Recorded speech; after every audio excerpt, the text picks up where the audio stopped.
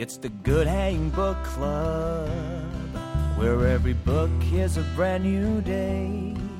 It's the Good Hang Book Club, where we come together in a special way. Why spend your days playing Candy Crush, slowly turning your brain to mush? Stop staring into your TV screen. Quit watching life. Live the dream. Pick up the book, you bastard. Get some learning done. Get some learning done. Pick up the book, you bastard. 'Cause reading can be fun. Fun, fun, fun. Pick up the book, you bastard. Words fly out the bed. It's fucking magic, son. Pick up the book, you bastard. Unlock your imagination cage. Hello there, guys. Hey, guys. You thought it was a once and done. You thought it was just good. You thought we only did one and we... No. No. We read other books and Yeah. watch other movies. Yeah, we're back. We're back, bitches. We're back. We're back. We got the Good Hang Book Club episode 2, the long-awaited. Not really. No one really asked for this, but we wanted to do this because I felt poorly about just doing one book club and then abandoning the idea completely. No. Also, because of a lack of statistics, I do not know how many people listened to that episode in particular, but I'm going to assume that it was a lot of people. It was probably everybody. Everybody, because everyone's interested in books. Sure. Especially in, times like these when, who cares about the internet and videos and computers and But I tell you movies? what, in a couple of years when the Ready Player One movie comes out, people are going to be flocking back to that episode. Yeah, and you're going to be like, oh, I read that already. Yeah. I know all about it. Yeah, but look at that. Now people are flocking to this episode because the Martian movie is out. It's dominating the box office, and Yes. it is a good movie. We're going to talk about the movie and the book. So this episode is dedicated to Andy Weir's The Martian. Yeah. We have covered this in a previous episode.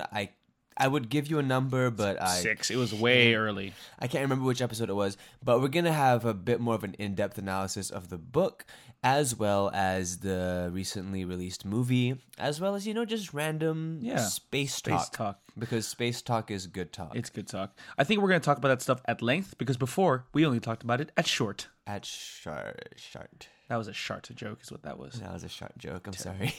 All right, Nathan. Yo. So you didn't read The Martian until I told you to read The Martian. Yes, please tell. Okay, I want to know where did you hear about this book? How did this come into your eye holes? It was pretty good. Actually, I was thinking about this the other day because the other night I had a couple people over for a dinner party. Were you there? I don't know if you were there, but anyway, there was a whole table of people who had read The Martian based off of my recommendation. Or like 1 degree removed. Ooh. So Look I don't know. at you, John. Right? I'm just Andy Weir, man. Send me some money. You're listening, right? Okay, so a couple of years ago, I listened to an episode of the Nerdist podcast starring Neil deGrasse Tyson. I had no idea what he was, and generally, I don't listen to podcasts like that with guests I don't know. But I just figured, what the hell? Well, I'll just throw it on. And it turned out to be my favorite episode. It opened me up to a new world of astrophysics and space exploration and astronomy that I used to love when I was a kid but never really got into as an adult. Yeah. And that basically just started my thing. After that, I bought Neil deGrasse Tyson's books and I learned as much as I could, watched documentaries, and then soon I found myself wanting to devour some fiction that was grounded in science. Some science fiction, if you will. Ooh. But more science, less fiction. And yeah, just searching around on Amazon and The Martian just popped up. Had an amazing history. I read about it. Like Andy Weir couldn't get anyone to pick up this book. So he started putting it out for free, right? On his website. Yeah. And then the people who were reading it on his website, chapter by chapter, week by week, they were like, hey, can you put this on Amazon? Oh, he released this like magazine style. Yeah. Like back in Periodical. freaking Charles Dickens days. Yeah, dude. Straight up Dickens style.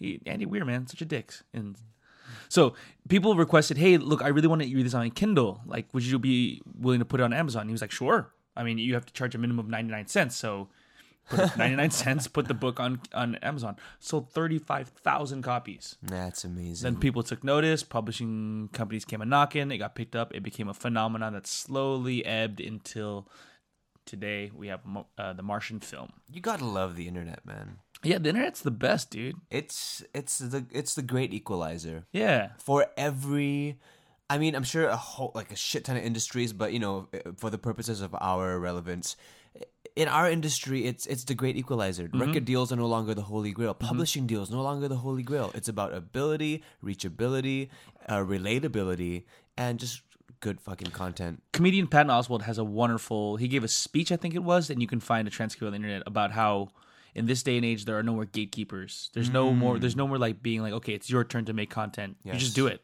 Yeah. So I love that. I love that. But this is a perfect example of that. This is that at its. This is the apex of that. Although it is arguable that movies like this, you know, like the Martian movie, would not have been able to be made independently. What do you mean? Like, I mean, yes, you can crowdfund a lot of things, but Sure. I feel like crowdfunded movies can never reach the levels of, you know, a movie like The Martian. Oh, not Or for the say, film. like- You mean the actual like the film? Yeah, of course. I'm talking about, millions like, and millions of dollars. Yeah, I'm talking about like because movies specifically because an FX heavy movie requires like a fucking studio budget, you know. So maybe that's the only exception to the rule. But you know, indie movies tons crowdfunded. Anyway, I'm actually curious to hear what like is one of the more CG or heavy independent movies. We should look that up. That's interesting. But anyway, we're not talking about that shit. We're talking about The Martian. Yeah. Here's what I don't get, Nathan. He's still a human. Why is he the Martian just because he's on Mars? I mean, he's a space pirate. He is. colonized Mars. He is. He had a very logical argument as to why he is considered a space pirate. I thought that was brilliant. He's I'm being facetious. He's the Martian because he lives on Mars. It's great. So you read the book, a couple months ago? Yes, I consumed it orally. Yeah, you did. Yeah. Wait. Yeah, I listened to the audiobook as well as Great audiobook. and I was reading it along the way. I remember reading this book throughout the period I was filming my HBO show. Crazy to think that much time has passed, actually. Yeah. But yeah, I read the book. I thought it was just. I said this before, but it was a breathtaking journey. Yeah. It was a breathtaking journey. It was so much fun. It was really engaging. And that's Like, the key. Very rare are books just fun. yeah. This book was incredibly fun to read, and I read it once, and I've listened to the audiobook twice. I will say the latest releases from Dora the Explorer, really fun books. Really fun. They ask really important questions. C. Yes, they ask really important questions. They wait for the answers, and you know you learn something on every page. Que bueno. It's a real page turner. But my feeling about I know we're gonna talk about the movie and the book, but I'm gonna start off this episode by kind of giving my thoughts on them simultaneously, and then maybe breaking it down. Right? Yeah, that sounds good. So the book. Spoilers are coming. I mean, yeah. Yeah, for sure. So the book was a wonderful journey. The book was you really get to fall in love with Mark Watney, the Definitely. character Matt Damon in the movie. And it's conveyed so well in the book, like his journey, his process, the science behind it, his wit, his humor, his intelligence, and it really makes you really invested in his life. Yeah. As much as you know the Earthlings in the book are invested in bringing him back, right? But the one thing that I felt the book fell short of was the ending itself. The ending didn't live up to the journey, but because you know it was a happy ending, of course, and it ended the way that it was supposed to, I guess. Like Yeah. it ended in a way that you would want a resolution for the story to end. But It wasn't a spectacular in that Yeah, it wasn't exactly. in that there wasn't a spectacle. yes, it was yes. like they did the book, plan. through the book. What was conveyed very well was the science, the process, Yes. the survival element, the isolation element. But when you got to the very end, the climactic a saving and everything, it was very by the numbers. Well, that's the thing. It's like Watney's whole journey on Mars was like a slow car wreck. yes. Like he started off, boom, okay, that sucks, and then like all of a sudden he's got to survive because he's up there for like more than 2 years, a year. He's up up there there for a a while. a good solid 400 something souls. So it's like, yeah, and like. And I know you were going to talk about the movie as well, but like, yeah, I like that it's like a slow, like I said, slow car crash. So you have this issue, and he has to deal with it, and it's this issue, and this issue, and this issue. But it's all presented very well, and it's explained very well within Absolutely. the book. So I really appreciated that, but the ending kind of fell short of like the journey that the book built up. That's why I loved the movie quite a lot, almost as much as the book, because it's a story about space. You know, you need that visual element, you need that sense of wonder, that like the vast nothingness that is space. It works best through a visual representation. And the ending, I thought the movie did the ending so well in terms of like it made the right tweaks. It had amazing visuals. It felt friggin' tense and glorious. And I was like, I mean, I knew exactly what was going to happen. I knew he was going to be saved, but I remember like the moment he was saved and the moment Mission Control did that whole like, the standard space scene, like I felt like a rush. I welled up. I felt like a rush of just like I almost cried. Oh my god, yes! I almost cried. Yeah. And you're right. It's like this is one of the very few times that a source material got Hollywoodized that I really liked it. Yeah. I think they're right. I think they both the film and the book played to their strengths in wonderful ways. Exactly. Like Which we'll get into. More often than not, people will compare the book and the movie, and they'll say, "Oh, the book was better," and then maybe on the rare occasion, some people will say, "Oh, the movie was better," i.e., Gone Girl. Godfather. Yeah. Wow. Yeah. Godfather and Gone Girl. But in this case, I think they kind of work in concert with each other. They complement each other really well, because I would definitely recommend reading the book first and then the movie. Only because it enhances it enhances the experience of the movie so much more. I think so. I mean, obviously we'll never know because we did it the other way. I'll talk to... And it's arguable that you guys won't know either, because I'm assuming majority of you listening to this watched the movie and not read the book. Oh, so let us know how that is. Yeah, let us know how that goes. Yeah. But I think because you go through the in-depth journey through the book so much, you understand Mark Watney the moment he appears on screen. But I will say this, though. If you're listening to this and you've only seen the movie... Definitely go get the book. There's so much more. It's like a different experience. It's like parallel experiences that are just different enough that you can enjoy both. I mean, yes, you know the broad strokes. You know, like roughly what's going to happen. Yeah. But it's the little details that really paint a much more vibrant picture. I agree. Yeah. I will say this: the Watney that I came up in my head, I enjoyed him more than I did Matt Damon's performance. But that's like everything that if I preferred one or the other, it's totally subjective. Just my preference. Like, who would you have casted as Mark Watney? So hard. I have no idea. Like. No idea. Chris Pratt, but less goofy. No one more likable than Matt Damon? I think Matt Damon's pretty likable. I don't know. It's so funny. I think I talked about this when we first talked about The Martian. Channing Tatum. At least he'd have the abs. Is that, no, in my head, I always thought of Mark Watney as a real-life astronaut. This guy named Mike Massimino, who's like kind of like the more social, more like he's been in a lot of documentaries. He's been in a lot of films. There's an IMAX movie about them going to Hubble. He's like the star of the movie. Yeah. Very personable, very down to the earth, salt of the earth kind of guy, and with a good sense of humor. That's always I pictured. But like in terms of actors, I had no idea. Like I can't think of anyone that would have done better or, better than Matt Damon, really, no. Okay, like my thought of like, who could have been a really interesting Mark Watney, Michael Fassbender. Oh, that would have been interesting. I'm not exactly sure why, but I think, Michael Fassbender, he's very well known for playing very serious roles, kind of like slightly twisted characters. But when he does play like a more likable, a bit more of like a nice guy character, like when he did in Frank, great movie by the way, Frank. I think he pulls that across very well, because when you see like actors that you're more used to seeing as very tense, very dark characters, and when you see them kind of be friendly and nice, it enhances that a lot more, as opposed to Matt Damon, who's seen in thousands and thousands of like happy movies. But then if you see like Michael Fassbender be the nice guy, it could amplify it. And then of course there's times where Mark Watney just goes through like shit. He rolls through just acres of shit multiple times in a movie, and sometimes even literally. And I think Fassbender could pull off both sides of that. Yeah. I mean, the big thing with Watney, it's like the main thing you take away is that he's smart and he's likable and he's funny. Yes. Like all three are like equally important to this, to the story and to him actually surviving on Mars. So again, I couldn't. Michael Fassbender is a very interesting choice. Maybe I would have, maybe like a younger Will Smith. That's right. Colorblind casting, because I don't see race. Oh, but Matt Damon, smart decision. Yeah. And definitely a safe choice.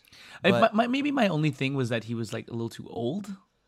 Like he was noticeably older than the rest of the crew, which not a big deal, but was he though? Jessica Chastain appeared pretty old to me. Yeah. And Michael Pena, he's kind of like timeless. He's looked the same to me for the last like 15 years.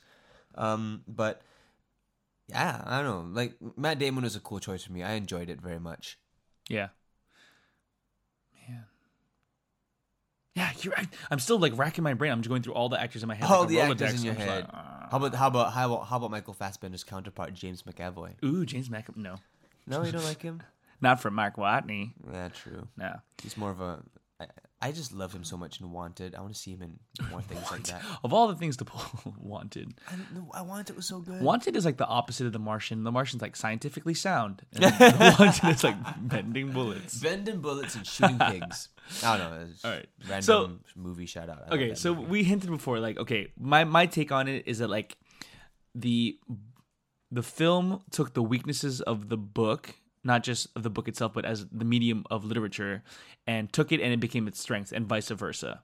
So what I mean is that, like what Nathan was saying, the film was so great because you could see the vistas of Mars created for you, and like the special effects were like so good that you don't even like, it wasn't even like you didn't even think about it. Not at all. Never There's not once- a moment in the movie where I was like, that looked weird. Not even that, but even on the other side, I'm like, there's never once when it took me out of the film. I was like, wow, look how good that CG is. It just was. It was just Mars. Yes. It was amazing. I mean, Ridley Scott, he's done this several times.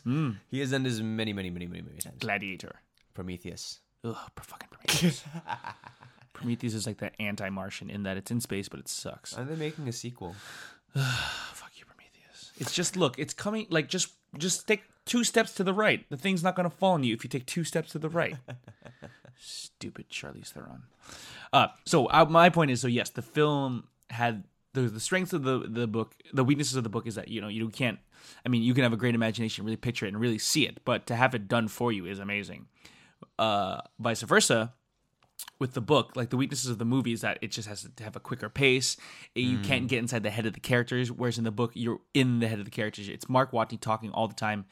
90% of the book is from his point of view, right? And I just love that. I love that you can take the most mundane problems and the most realistic problems that you would face if you were stuck on Mars and really explore it. And because of Mark Watney's personality, it just makes it so riveting and interesting to listen to. Definitely. And that's why for me, while I love the movie, I just happen to prefer the book. I don't think it's better. That's a very specific thing. I just prefer the book. I feel like this story is told better through the medium of literature. That said, though, if you've noticed, if you follow like the promotional materials of this movie as we love it. have, you'll notice that they did have like one or two straightforward trailers, but a lot of the promo material was just featurettes. Yeah. I think the first thing that came out was not a trailer, but like a tour. onboard, like tour an of Ares onboard 3. tour of Hermes. Hermes, like an onboard tour of the Hermes, and then at some point they also released like this thing that seemed like it was gonna be in the movie, but it was like a psychological evaluation. Well, the whole thing, I thought all of them were parts of the movie. So I'm like, oh, I don't want to see this. I want to just wait till I see the movie. And I was like, oh, Yeah. it's not going to be in the movie. Great. But turns out, because the story is so massive and there's so many facets to it, I mean, if you think about it, there are arguably 4, but let's just, for the simplicity's sake, let's just say there's 3 ongoing arcs. What's going on Earth, what's going on with Mark, and what's going on with the rest of the Hermes crew. Right. And the source material expounds on most of those arcs pretty well. So it goes without a doubt that, the movie will have to cut the fat a little bit. But it was really cool to see that there's a whole bunch of promotional material, from like featurettes to behind the scenes to Mark Watney cams to like fake ads, that it's even like a fake mini documentary by Neil deGrasse Tyson himself. Love that. Yeah. But it's apparent that they filmed a whole bunch of extra shit for this movie. That's why I cannot wait for like the Blu-ray/DVD to Love come that out. stuff. Cause like it's gonna come with so many cool, like not just like behind the scenes, but like a whole bunch of really cool featurettes. Do people still do commentaries anymore? Are there still such thing as director I commentaries? believe people still do commentaries. 'Cause I haven't seen one in a while, but I used to love those. I've never consumed one. Oh, they're great. Yeah. Yeah, some of them are really good. Like the Isn't Lord it of the so Rings ones. distracting, Whew. though? No, well, you're not watching the film. You're watching the commentary. That's the way you have to view it. It's like a visual podcast. Yeah, it actually really is. Yeah. It's basically like the director or the writer or actor just explaining what the experience was like. It's like, especially if you've seen a movie a million times, it's one of your favorite movies, definitely watch a movie with commentary on. Sidebar. A bunch of my favorite podcasts, what they do is like they have separate channels where it's a subscription thing where you pay. It's almost like iTunes track, so you pay like 99 cents for a track, but they will sync up to a movie. Oh, that's so awesome. while they watch a movie, they talk about it and they do a podcast episode while watching the movie. So you can buy it and then they'll sing 3, 2, 1, play, and you can like watch a movie with your I want to do favorite that. personalities like commentary. Who does that? I know Corolla does it. I believe Nerdist did it for like maybe 1 or 2 things. That's awesome. I'm all But I over know that. Corolla did it a bunch of times. Yeah. And it just becomes like not about the movie at all because he is who he is. Yeah, on tangents, of course, Yeah. of course. I will say this though. Andy Weir is writing a new book. It's gonna be a hard sci-fi book. It has like a title. It's like Jerk or some shit like that. Jerk? No, it's like Jack. It's like some weird Jack. ZHEK. Or for these Singaporeans out there, ZHEK. Jack. Zek. So that's his second novel. The Martian was his first novel. Any vague broad strokes on what All he it's says about? is it's all he says. It's going to be a more traditional sci-fi movie. It has aliens, telepathy, fast and light travel, etc. So it's Huh. sci-fi. Please don't be Jupiter Ascending. Oh god, that movie was so bad. It was. That pretty- movie it was worth watching for the conversation that came afterwards. It was funny. Sucks if you watched it by yourself. You're was- just I- stewing in your own awfulness of Jupiter Ascending. I watched it by myself. You fool. I questioned so many decisions You halfway fool. through it. I You was like, fool. why did I do this? He's roller skating. Why is he roller skating? It's rollerblades. Okay, I bring that up because Andy Weir also has a wonderful short story called The Egg. Check it out, guys. If you haven't, just search for Andy Weir, The Egg. It's a really nice short read. Takes about 5 minutes, and it's a really interesting take on what it was like to meet God and the nature of humanity. Put that on the show notes. Okay, so real quick, what do you think about how the movie was cast in terms outside of Mark Watney? Because I feel like we've talked about him a lot, and rightly so. I mean, the entire story hinges on his Yeah. likability and his person. Yeah. But let's go over the rest of the cast. Broad and- strokes, and I think. I mean, there's no way to talk about this without talking about the racial quote-unquote Yeah. controversy, right? But before we get into that, let's just talk in broad strokes. Yeah. Sean Bean played a really interesting role, but the problem is the whole movie I was like, how is he gonna die? How is he possible? Is it gonna be a car wreck? Is the fucking Ares gonna crash on him? So that was kind of annoying. Xian Bian. The crew was brilliant. I thought from top to bottom, the crew from Perfectly Jessica cast. Chastain to Kate Mara was brilliant. Kate Yeah. Mara's so adorable. Perfectly cast. I mean, my only gripe, and I'm sure a lot of people feel the same way, that the relationship between Beck and Johansson felt underdeveloped. It's only, so only weird. because, again, like I said before, they had to cut a lot of the fat. Yeah, but it's also like I'm sure people would be like, if it was more, they'd be like, man, we don't need this romance bullshit. That is true. Which is why it's nice the way in the book it's kind of just really subtle. Yeah. I mean, it's presented through Mark Watney's conversations Yeah. with Beck and Johansson. But also we don't care. We don't really care about Beck and Johansson. They're just there. Yeah, I mean, then there's also the debate of like why bother including it in the first place? That's what I mean. Why have that like? It's a nice little. I think they did. That's why I think the film handled it just nicely. Yeah. It was there. They had a little baby in the end. It was cute. It was adorable. Yeah, the kiss was the what baby in the end? Wow, you really didn't pay attention, hey? What baby in the end? They had a baby in the end. Did they have a baby in the They had a end? baby in the end. When was it shown? At the end, with a How- baby. How end? Like at the very end, like when they were showing what everyone was doing afterwards. Wow, ladies and gentlemen, Wait.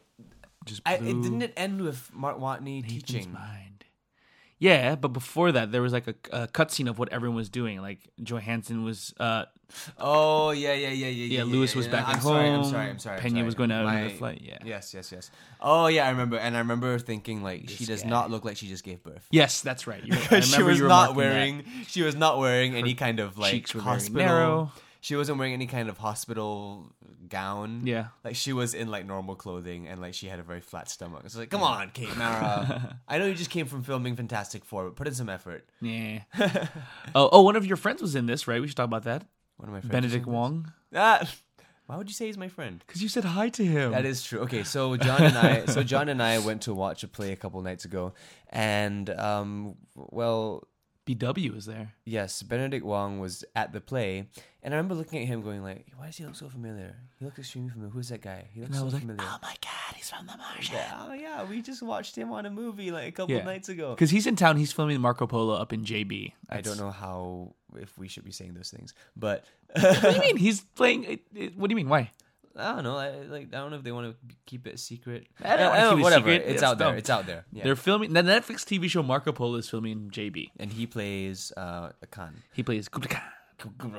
Emmy Award nominated. Anyway, so we saw him. Okay, so I think now is the perfect time to get into the race thing because that's the whole I don't want to dwell on it, but like the whole thrust. He's not my friend. I literally just said hi.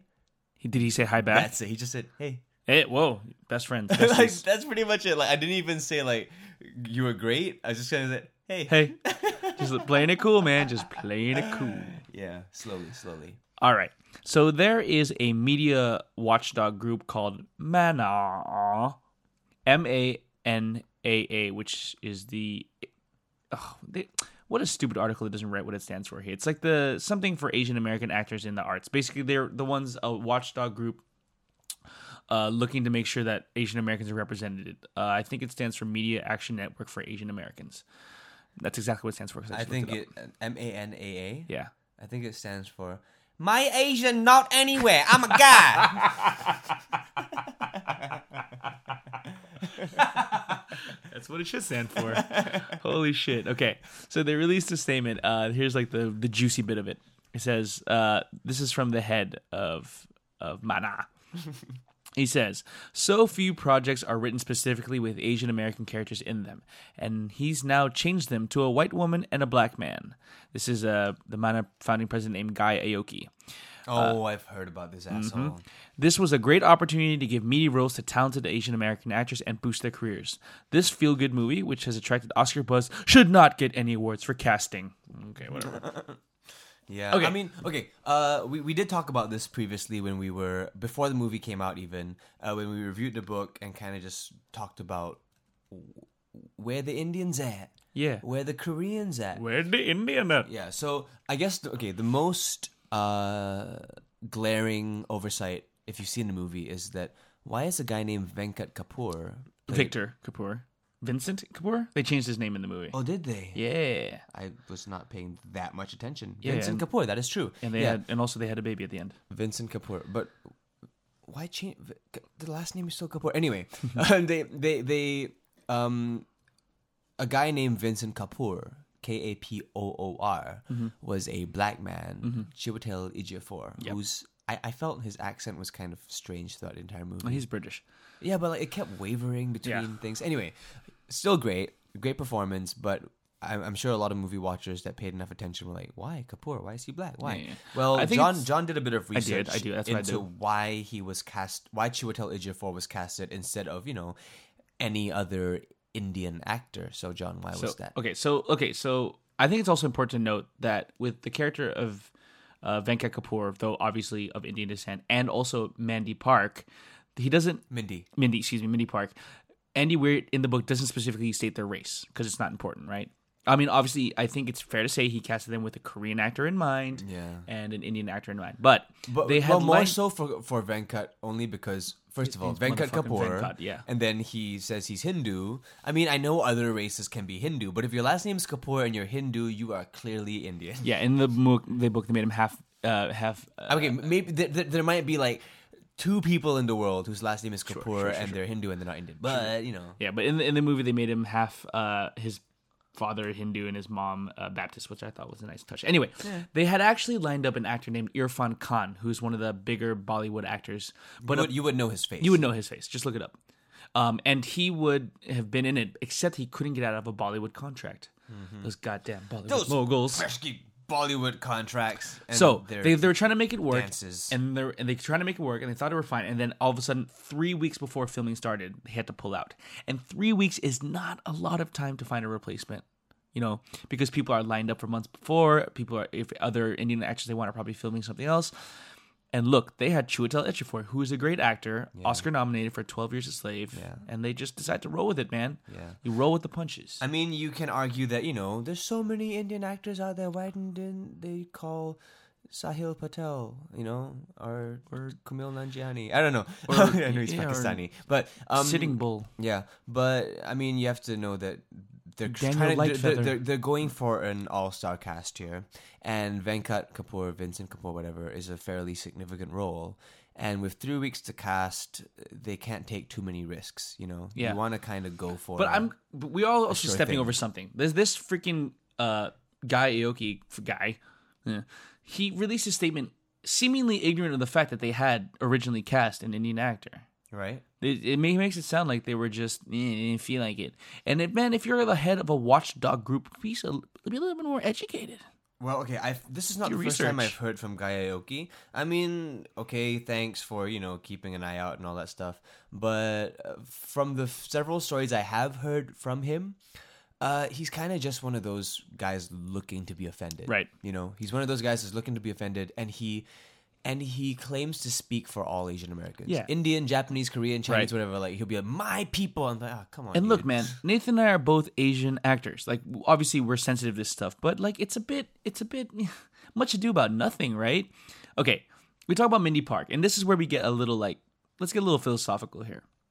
In the book, Mindy Park, at least to me, reads like a second, third, possibly even fourth generation Asian American. Yeah. And at that point, it's just surface deep. Like the actor who plays her, Mackenzie Davis, right? Like, and she's like, this character is Mindy Park. She's a satellite tech. She's an engineer. She works with NASA. She's very educated. Blah blah blah blah blah blah blah. At which point does her race become all that necessary? Yeah. And then I heard an argument. I had a discussion the other day. It's like, well, why didn't they change her name to Parker? Who gives a shit? I mean, I've also read that Park as a last name is also of Scottish heritage. But yes, Park is like the second most common Korean name next to Kim, right? Yeah. They have like Kim, Park. That's it. No, just Lee. Really And okay, so look, and then also there's the fact that, before this movie came out, Nathan and I were convinced that the Chinese were going to be cut, that they were right to be cut, even though they played a relatively big deal in the books. But they weren't cut. They were there. Yeah, they were in there. Tony Tan was in there. Like, really? Yeah, Tony Tan, our Singaporean president. Wow. Yeah, he was in the movie. I'm so proud. Yeah. I'm kidding, by the way. He just really looked like him. But like, okay, in terms of so what I'm saying is here, but the point of my argument is that this fucking guy, it's actually The Martian was wonderfully diverse. Yeah. Break down the crew. You have Jessica Chastain as Lewis is a woman in charge. She's a white woman. Yes. Whatever. She's a woman. Then you had Martinez, who's a pilot. He's Latina. Yeah. Then you have 3 other white people. That's fine. Whatever. Yeah. And 4 other white people if you the German. And then on the ground at NASA, you have a black man, and you have 2 black men in high position scientific roles in Donald Glover and Chiwetel Ejiofor. Yeah. Right? Mm-hmm. And then you have Kristen Wiig as a high level executive as well. You have the Chinese. It's a diverse movie. It's diverse. You have Boromir. It's kind of hard to cast non-human to get non-humans within NASA, and then you also have Boromir, the man of Rohan, yeah, of Gondor. Yeah, was that an accurate reference? No, you tried though. I'm sorry. No, you tried. It was good. There's Bruce Ng, who was played by my boy Benedict. Nathan's best friend had a big role, and if I'm not mistaken, it seems like it was more pumped up. It feels like it was a smaller role in the book, right? Yeah, definitely. I mean, it wasn't as prominently featured, but maybe it could have just been the fact that we saw an Asian face in the screen. Let's pay attention to the scenes extra well. And they used to tie it in like my uncle is in charge of the Chinese. I don't know if he was joking about that or not. Anyway. But I will say that Donald Glover was the only casting misstep that I could see. Yeah, you think? I was really excited when I saw him in the trailer. Me too. And then within the movie, I can't tell if it's because the role was kind of just. I mean, the role itself in the book didn't have a great significance. It has significance in the plot, but it just didn't have that much book or screen time, page time. And was it underperformed? Was it underutilized? It was just, I don't know, I don't know. Scripted? Look, I'm a huge fan of Donald Glover, from Community to his work as Childish Gambino to just his comedy. It's just really funny.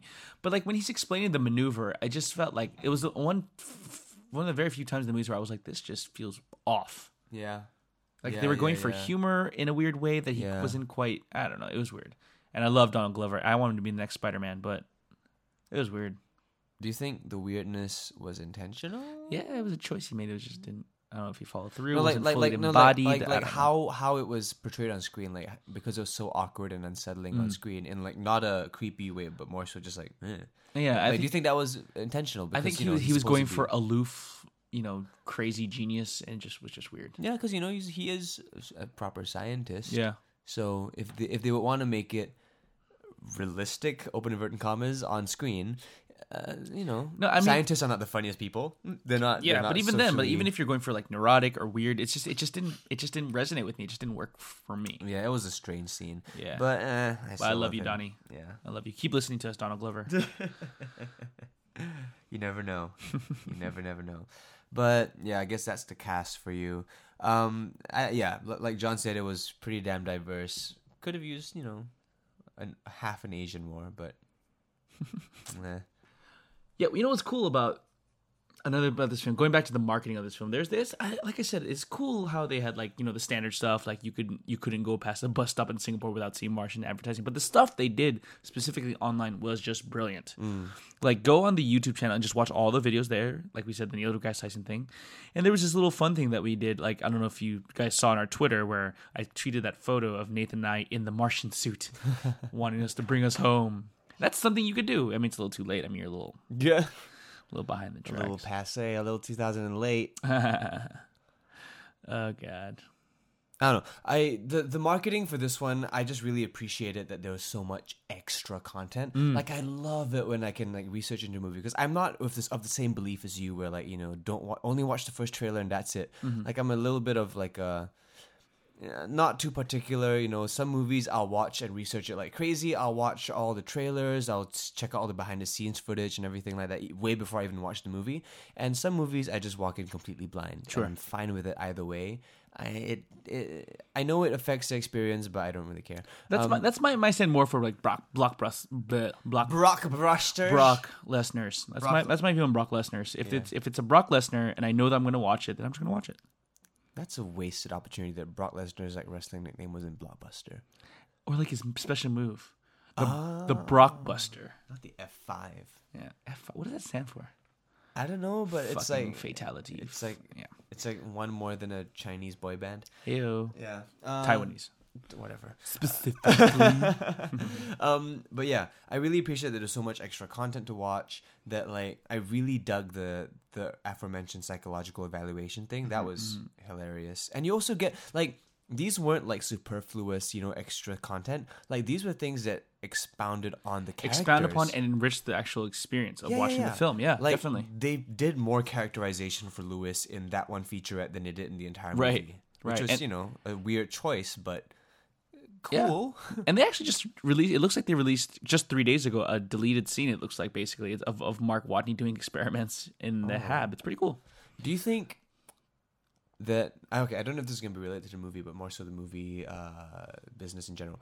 Like, do you think a movie like this, where they are aware it's very science related, very kind of now, it's a very modern movie, that they kind of assume that majority of their audiences are very internet savvy, they're very technologically capable, so they don't hesitate to release relevant, non-superfluous material I think online. that's fair. I think that's fair. I think that's where we're heading anyway. It's the changing of the paradigm. It's the full experience and how we can reach you. It's only now really that we're getting a handle of what to do with the internet, to be honest. It's a very exciting time. It's to be definitely a movie fan. Yeah, it's definitely like a cool future in movies. But I mean, I doubt you're gonna see something like this happen for like a lot of other movies. But more so for something as scientific and as For sure. modern as this one. Like you're gonna get a lot of like extra content relating to the space, because especially if all those like those Chris Hadfield videos. Is that name? Chris Hadfield, Chris the Hadfield Canadian videos. astronaut. Yeah, they're gonna try like replicate that real look and feel. I mean, of course, it's set in the future and whatever, but it's such an interesting concept that marketing can kind of go beyond just watching trailers on TV and movies. Like, there's so many interesting ways to reach out to your audience. Okay, like one example that I thought was very cool, completely unrelated to The Martian, but at the New York Comic Con that happened a couple days ago, they advertised for Batman vs. Superman in such a cool way. So instead of just showing teaser trailers or having posters around, they actually had free Wi-Fi throughout the entire Comic Con under the name LexCorp. And the cool thing about that was that you just register your email with the LexCorp Wi-Fi. It's completely free. You have Wi-Fi throughout the con 24 hours. And because you register with your email and everything, they will send you, like, I think, one email of promotional material that kind of, like, pimps out the movie. And I thought that was just a really interesting, new agey way to market a movie. Dude, you think that's cool? Have you ever heard of something called an ARG? augmented reality girlfriend. I think it's I think it's actually alternate reality game. So if you think that's cool, this is gonna blow your mind if you haven't heard about this yet. Augmented reality girlfriend is the other thing I have. It's okay, man. It's okay. Her name's Sheila. Yeah. It's his right hand. Okay, so an ARG is like, it was like the big one that was popular was the way to promote the Dark Knight 5-6 years ago at Comic-Con. What was it? Like, I wish I knew all the details about it, but basically what it was is that there was a series of riddles and hints dropped throughout Comic-Con that led people on a chase around town to What, like get... on posters, on like graffiti? Dude, they did a lot of really interesting things. They set up bogus websites that get people hints. It was basically a scavenger hunt, but more crazy. Yeah. And by the end, and you had to do like really interesting things, like find a number to call and blah blah blah blah blah blah blah blah blah, and it would lead you to this place where I think they showed the trailer. So it's a really immersive experience. That's what I'm talking about. Like, not only is this campaign smart from a marketing point of view, just as an experience to fully get into the story. Yeah. Awesome. So awesome. It makes you very much more invested into the movie. Correct. And because you involve it in your real life. And I know we're going on a huge tangent right now, but I'm fine with it because I love talking about shit like this. Several years ago, I think around the time of The Dark Knight. Sorry, I'm burping again. Around the time of The Dark Knight. Nathan. That was come on, That's me. terrible. Why'd you do that, me? Anyway, a couple years ago, around the time of The Dark Knight. What is it? What is it about Dark Knight that makes you burp, dude? You're so gross. A really cool marketing campaign surrounded by 2 J.J. Abrams movies that I freaking was obsessed with. I just fell in love with how genius it was. 2 movies, Cloverfield and Super 8. I don't have the exact details for you right now, but Google it. It was the same. It was an ARG. It'll blow your mind. Oh, is that what ARGs? Yeah. Yes, that's what ARGs are. So it was a mind-blowing, like, just really intricate game, I guess. Yeah, a game to market both Cloverfield and Super 8, and they even kind of tied back to each other. So I know Super 8 did a thing where, like, in the first trailer, like, literally, if you just pause for, like, it's like a frame. yeah, Just one frame. literally one frame of the trailer showed you, like, a password, like some kind of glyph, and if you decode it, it was a URL. Some of it was like QR codes. Some of it was like keywords that you have to key into a password into a different website. Exactly that stuff. Some of it was even like ways to change code in a website and like readjust and create your own HTML and then kind of have that. It was insane how detailed it was, and it was just for marketing a freaking movie about kids and a monster. And it was amazing. Like, the marketing for movies nowadays, it's just through the roof how cool it is. And The Martian was no different in that it trusted the audience to handle, like, but it's actual. But not just that, it's about hitting characterizing multiple material. levels. Like, the most diehard fans are going to do all this they're actually going to experience the full experience. Yeah. And I think that's great. It definitely gets you a lot more. I know I used the word invested already, but it just delves Involved. you into the into the world, and like you just feel so much more connected to the movie as opposed to, I'm gonna go to watch a movie on Saturday. Yes. Yeah, I mean, like, look, like freaking Under Armour basically came with a commercial with starring Mark Watney, and I was like, you know what? I'm gonna buy some Under Armour. It's like truly blatant marketing for a product not related to the that's related to the movie. That I'm sure Under Armour gave money to the movie, right? Yeah. Love it. Did they design the spacesuits? They look pretty Under Armour-y. Ooh. Well, the stuff they were wearing underneath the armor that was their spacesuit was Under Armour. Yeah, there was the Under Armour ad, and there was the Neil deGrasse Tyson fake documentary, but it was based on the actual movie. Yeah. So it's where they try to bend the concept of reality a little bit. Yeah, because it is set in the near future. I thought that was so cool. Yeah. All right. Anything else we want to talk about? I think that's a pretty solid chunk of content. Yeah, I dug it. Go read the book. Yeah, God, the book was so good. And like, just like with any other book to film adaptation, they had to cut some stuff, and some of the stuff they cut out was brilliant. I mean, they made the right cuts probably, but go experience the book. Speaking of marketing, how timely was that Water on Mars thing? That was like the ultimate, like, NASA, like, because I mean, it's clear that NASA was involved in the making of this film, right? Like, they timed this, right? I mean, it was way too coincidental for them not to have timed this. Yeah, I think they planted the water on Mars, and they're like, let's release it in time for the movie. Yeah. Sly bastards. Matt Damon's got something on NASA, man. I NASA know. owes Matt Damon a favor. Yeah. Well, they spent millions of dollars to go get him, didn't they? That meme going around. Yeah. Like, when will Matt Damon ever learn? And when will Hollywood stop spending money on saving Matt Damon? I don't know, Saving man. Private Ryan, Interstellar, The Martian. Man, basically, Matt Damon is the Helen of Troy of our time. She's like, he runs away, and you gotta go get him, and lots of people die in the meantime. Anyway. The Matt that launched 1,000 ships. Hey-o! Good one. All right, ladies and gentlemen, that is our Martian special. Go watch the movie again if you haven't. Go read the book if you haven't. Listen to more Good Hang if you haven't. And I don't know. This could be the final book club. There might be another one. We'll see. We'll keep you posted. We'll keep you yeah, posted, baby. I mean, anytime we can get you guys extra content, why not, right? Especially if you support us on Patreon. Does that exist? We'll yet? see. But we talked about it already, right? We talked about it already in last week's episode. Whatever. Yeah. Anyway, in the words of my hero, Neil deGrasse Tyson, keep looking up. Wasn't that something from Heroes? No, man, it's from Neil deGrasse Tyson's podcast, Star Talk. At the end of the podcast, he says, keep looking up, and then no one talks afterwards, and they do an outro, and it's beautifully inspiring, and you just fucked it up. I could have sworn it was from Heroes. Well, keep looking up is not like, it's not trademarked or anything, but it should be by Neil deGrasse Tyson. Peter Pan. Oh, yeah. 9/11. What? What? All right, bye, guys. Bye.